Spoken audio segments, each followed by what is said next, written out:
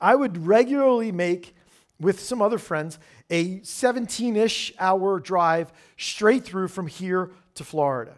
We were always straight through people. We never stopped anywhere along the way. I mean, we stopped for bathroom breaks and whatever. And if we had certain people in the vehicle with us, it was more often than other times. But we would go straight through from here to Florida and back. So about 4 times a year, beginning and end of each semester, I would make this trip.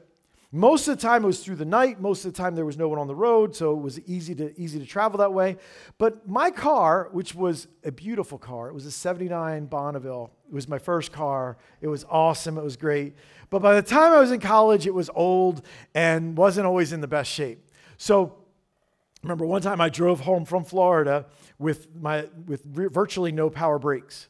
So I used the emergency brake to stop and brake, because it was Christmas and I had to get home for Christmas break. You know what I mean?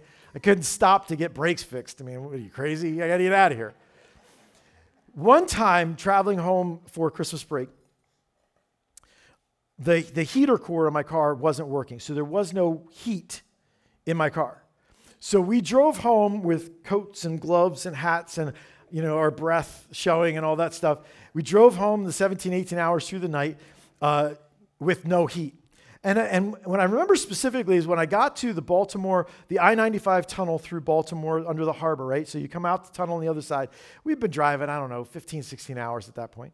And I thought in my haze of I haven't slept all night, my windshield is dirty and I need to clean it. So remember, I pulled up to the toll booth and I gave them my toll and I pressed the button on the windshield wash.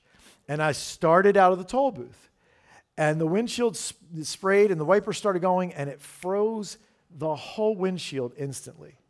I literally could not see a thing. And I'm driving, I was advancing, because the wipers helpfully spread it evenly across the entire windshield. There was nowhere I could see. And I'm accelerating out of this with all these cars, and that's just mayhem when you come out of a toll booth, right? With all these cars, and I can't see a thing. And it's just stunning for a moment. And I remember eventually I put the window down and stuck my head out and got over to the side of the road to let the windshield fall out and clear up. But I could not see the road. Nothing changed about a road. I know that road well. I've driven it many, many times. I've come out of that toll booth many times. But I couldn't see it because of what was in front of me close. It was a much smaller thing, and because of that smaller thing, my windshield was very small in comparison to the road or the truck that was trying to drive into me, or it was very small in comparison. But because of it, it made what was normally a pretty safe move very, very dangerous. My ability to see was blocked by something relatively small, but it made a huge, huge difference in what I could do. And I thought of that story, and I thought about how something relatively small can stop you from seeing what's really big. And as I talk today about this, I think this is a place where we as people, we as Christians, and we as a church, in facing our times, it's become a real thing that we miss what's really big for what's really small. I think our church and the church has probably not stepped into the opportunity that these times have given us the way that we wish we would or the way that we could have done. And I think it's because we got our windshields frozen over and we just couldn't see the big stuff for the small stuff. One of the reasons I'm doing this series is because I think we need to be reminded of stuff that we all believe is the big stuff, but we can't see it because our windshield got frozen over. So let me just give you some of the big stuff. Here's one thing that just was on my heart this week. This is really a huge truth that we believe, but we lose sight of when we go through stuff like this. People aren't a problem. People have problems. Like the people in your life that you're like, oh, I wish I could. They actually aren't a problem for your life. The reason that you feel like that is because they have problems. And their problems that they don't know what to do with, that they're lost in, that they're crushed under, and you know that feeling, are spilling over to you. And instead of me going back at them or pushing them away or cutting them off. Maybe as a person of faith, as a child of God, the light should go on in my head that say, people aren't problems, people have problems, and I know the one who is the answer. Like, that's what I'm talking about. Where did that go? The person that we worshiped just now, the person that we sing about, has answers for my life and for this world. Remember, every face that you see has a story, has a journey, has a collection of joys and sorrows and pains and victories. And Jesus died for all of them. He loved them so much that he died for them. And I think we lose sight of that with all the stuff that flies around us in our world. With people who come at us, with situations that are imposed on us, with opinions that are flying all around. We lose sight of the big thing for the small thing. Here's another big thing. We have the living God as the source for hope in our lives. There's nothing bigger than that. And guess what? We don't go meet him somewhere. We don't go search and find him. He lives in us. That is a powerful truth. We lose sight of it because our windshield gets blurry or blocked through fear, distrust, worry, disagreements, the influence of culture, especially those in the culture who have decided that combative language and caustic labels help people listen to them. So we get sucked into that flow, and we stop living in the reality that the Spirit is alive in us, and he's there to help us learn and to help us know what to do and where to go. He's there to move us in the way that is right, in the way that is good. And so one place I want to clear our windshield today is in the conversations we have. So if you think that our culture is good on conversations, the conversations we're having are good and perfectly fine, you can totally tune out. If you think that your family and your marriage and your parenting communications and conversations are like good to go, then so be it. Find a coloring book that you can color. But I want to consider today the fact that having God's Spirit himself living in us should have an impact on the conversations we're a part of. This is my point, right? And this is my theory. Let me see if I can prove it to you or if you'll agree with me. Because the Spirit of God lives in us, because he comes with me into any conversation I have, in any forum, in any way, with any person, because the Spirit of the living God is in me, then when I go into a conversation, my impact on any conversation should, at a minimum, improve the conversation. I want to see if we can maybe figure out how to do that. So we're going to look at some scripture today, starting in James 1, that teach us about godly interaction and conversation. And I want to look at three ideas. I want to look at understanding, I want to look at fingerprints, and then I want to look at transformation. And then we're going to observe communion together. First thing I want to look at is understanding. In James, which most people believe is the first book written in the New Testament, this is written by the pastor of the first church in Jerusalem, who also happened to be Jesus' brother. And so James writes this letter, a pastoral letter, and one topic that he touches on is communication in verse 19 and 20. And here's what he says: "My dear brothers and sisters, take note of this. Everyone should be quick to listen, slow to speak, slow to become angry, because human anger does not produce the righteousness that God desires." First, notice that this is to everyone. My dear brothers and sisters. This is not to men. This is not to women. This is to, and then he says everyone should be. This is to all of us. This suggests that having better conversations is a challenge to all of our flesh, to every single person. For some of us, this is the place we need to land this morning. This is the place we need to ask God to work on in us. The other stuff we're going to talk about is going to have to wait. Because when we have a conversation, what James says to us is we should be quick to listen and slow to speak. Where is that? Maybe a better question, what is that? Maybe we assume that it's, I just should never tell anybody what I think. It's not that. It suggests that there is a better way for conversation to be structured, for us to enter into conversation, and unsurprisingly, it goes hand in hand with the idea that this is not all about me. That if I want conversation to go well, I cannot be self-centered in it. What he says is, quick to listen and slow to speak. It is a heart that values understanding in conversation. Now, you're like, of course I value understanding. I want everyone to understand me. That's why I get so mad when they don't understand me. If they would just turn on their brains for a minute and think, oh, now I'm sounding a little bit like some of the stuff that's flying around, isn't it? Come on, sheep, wake up. Oh, that's helpful, right? Because what I wanted to be is called a sheep and told that I'm asleep. That's what I needed, right? Understanding. We value being understood, but do we actually value understanding others when we talk to them? Because that's what this is.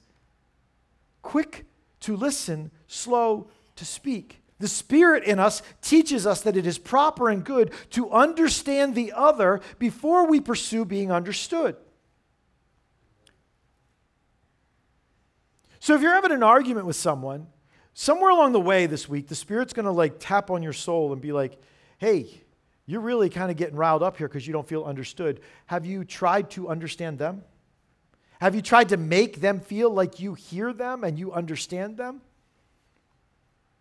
Listen to those who you disagree with until you can understand both what they believe and why they believe it. And it's not because they're dumb, and it's not because they're blind, because that goes nowhere.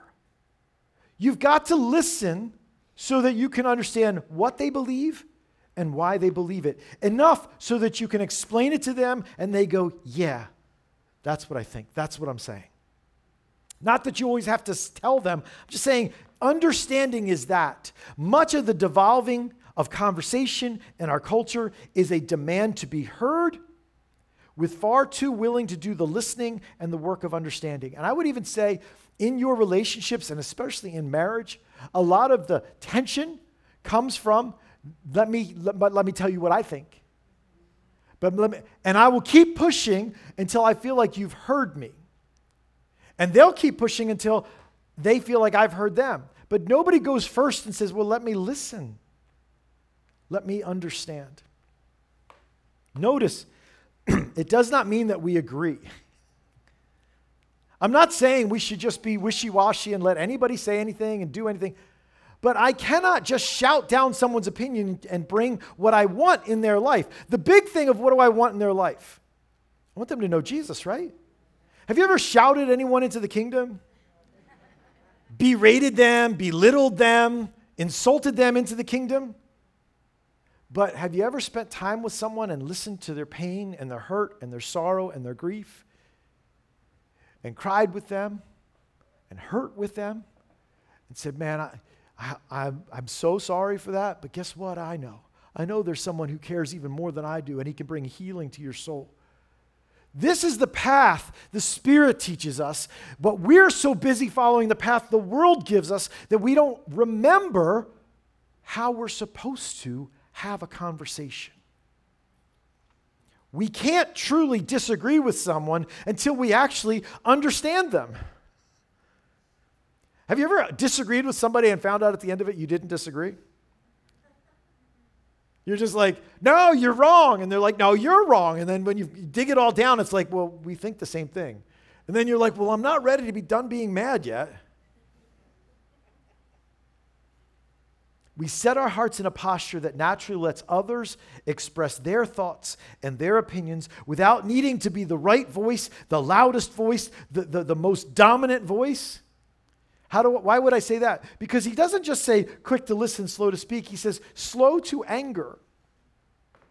And the word anger there refers to the frustration that boils over, the anger that comes from not getting what we're trying to get, from not accomplishing what we're trying to accomplish. And because it's connected to communication, you can understand what he's saying there is that the normal tendency is when I think you don't agree with me, that I'm just going to steamroll you by turning up the volume, by shooting you with more facts until I've beaten you into submission.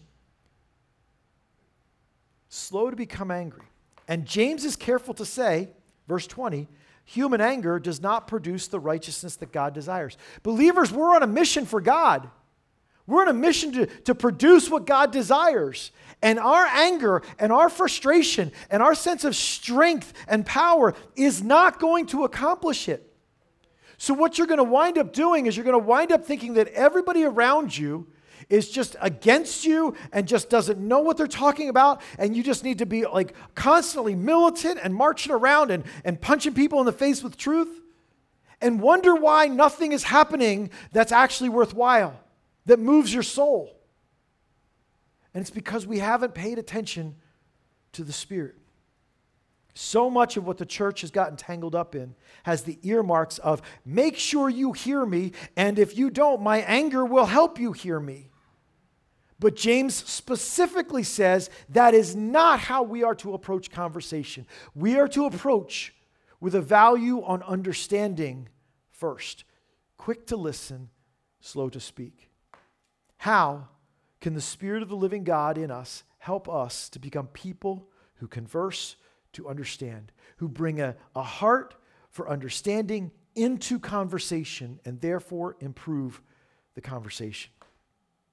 Second thing, I want to go back to Galatians chapter 5 because I want to talk about the fingerprints of what it looks like for a conversation with someone who is submitted and surrendered and led by the Spirit of the living God in them. What does that feel like? What does it look like? What are the marks of it that are only from the Spirit? And so my mind goes to Galatians chapter 5 to the fruit of the Spirit, which says this, verse 22, but the fruit of the Spirit is love, joy, peace, forbearance, kindness, goodness, faithfulness, gentleness, self-control. These are the earmarks of a Spirit-powered person. Are they the earmarks of the conversations that the church has been having with the world? More specifically, the conversations you have been having with people who disagree with you. It's quite simple to ask ourselves, are we being kind? Are we being gentle? Do we have self-control? Are we effectively communicating love? How would we do that? Joy. Are we communicating joy?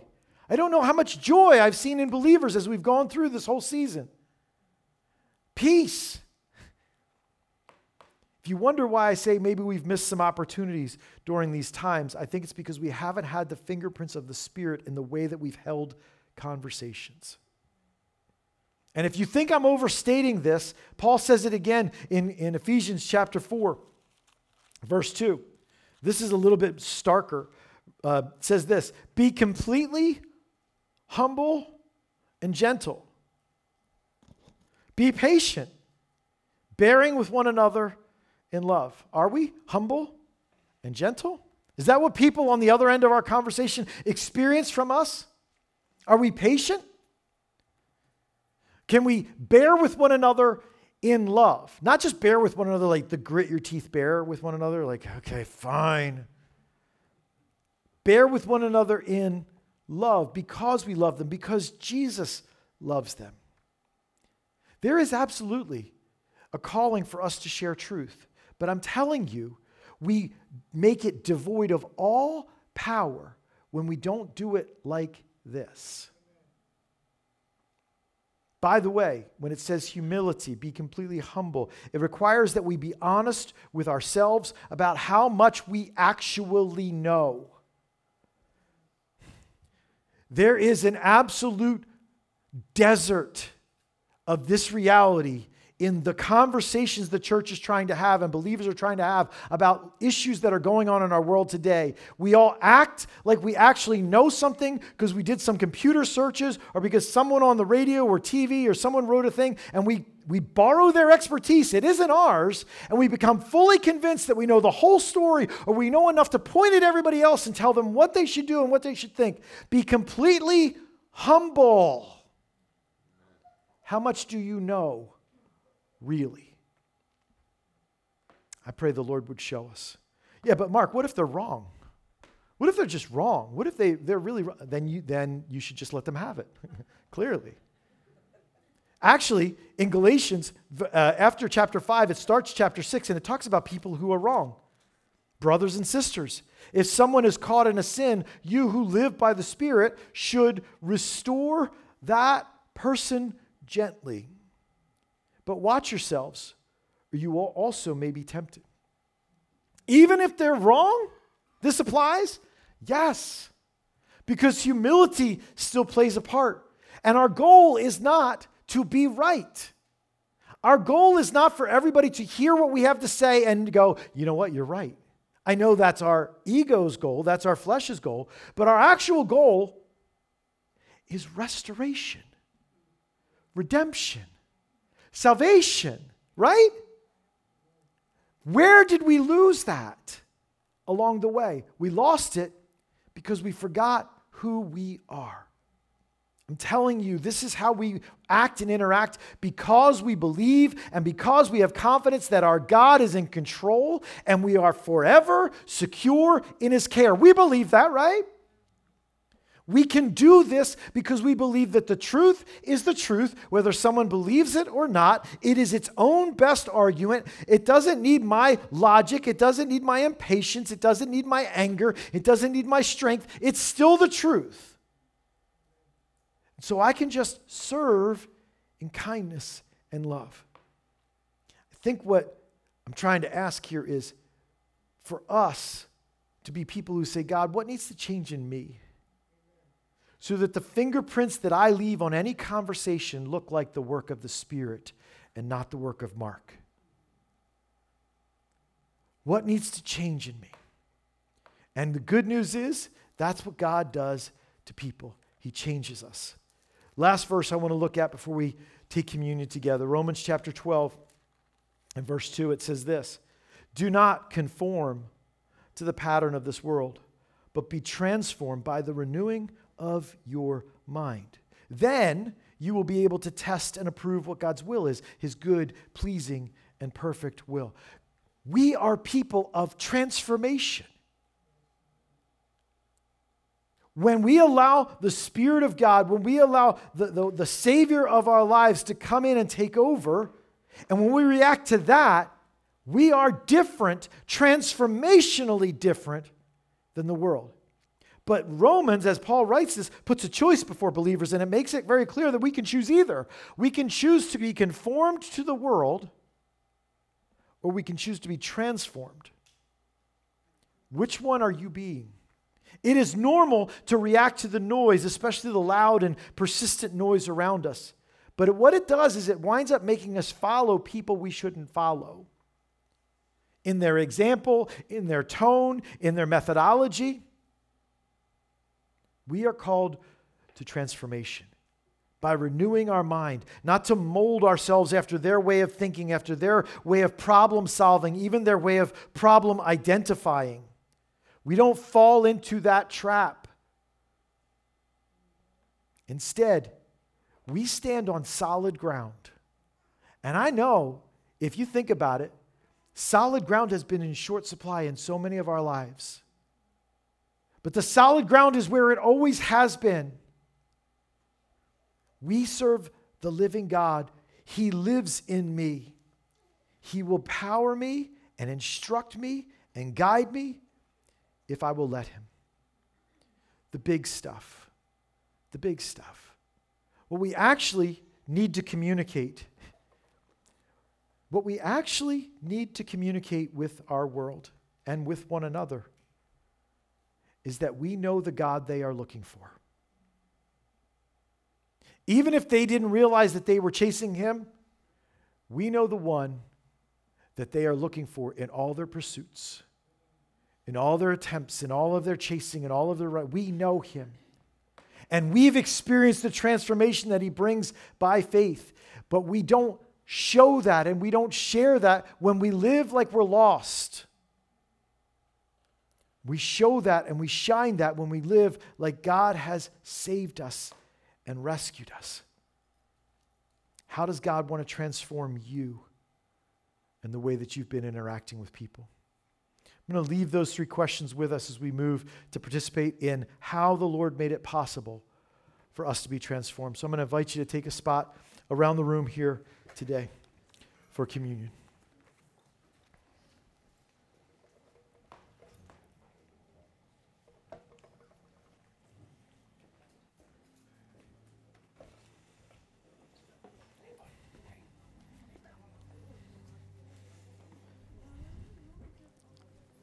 So the first thing's going to be these cups.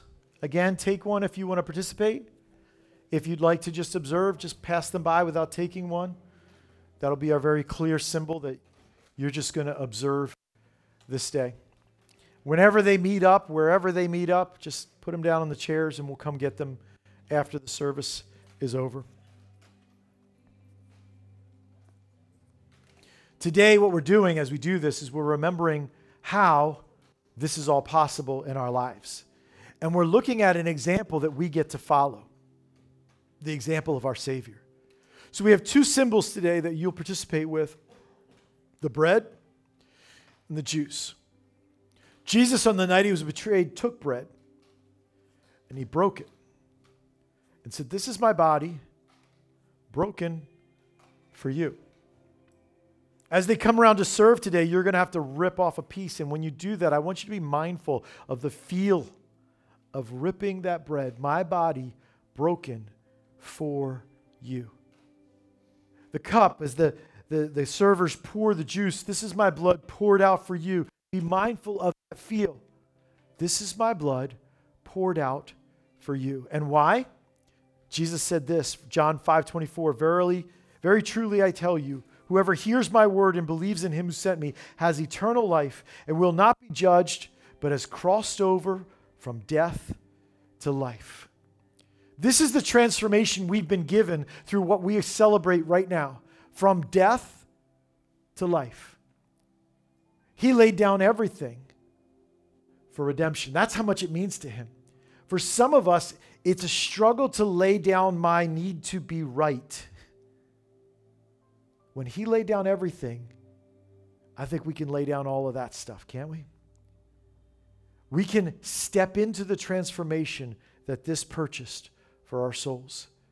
And so as you hold these elements and as they are served to you, I pray that these things will be worked in your mind through the power of the Spirit, that God will bring about the conviction, the challenge, and the change that he has for us this day. Gentlemen?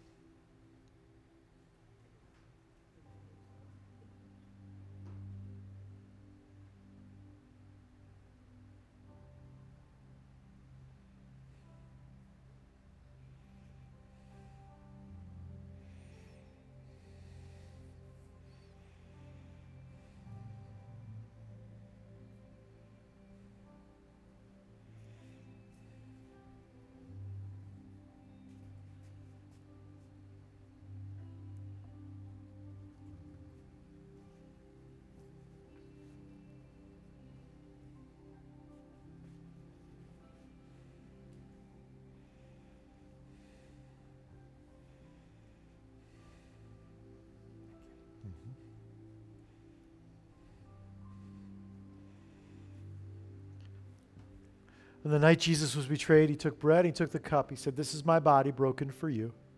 This is my blood poured out for you. Whenever you eat this bread or drink this cup, do it in remembrance of me, in remembrance of him."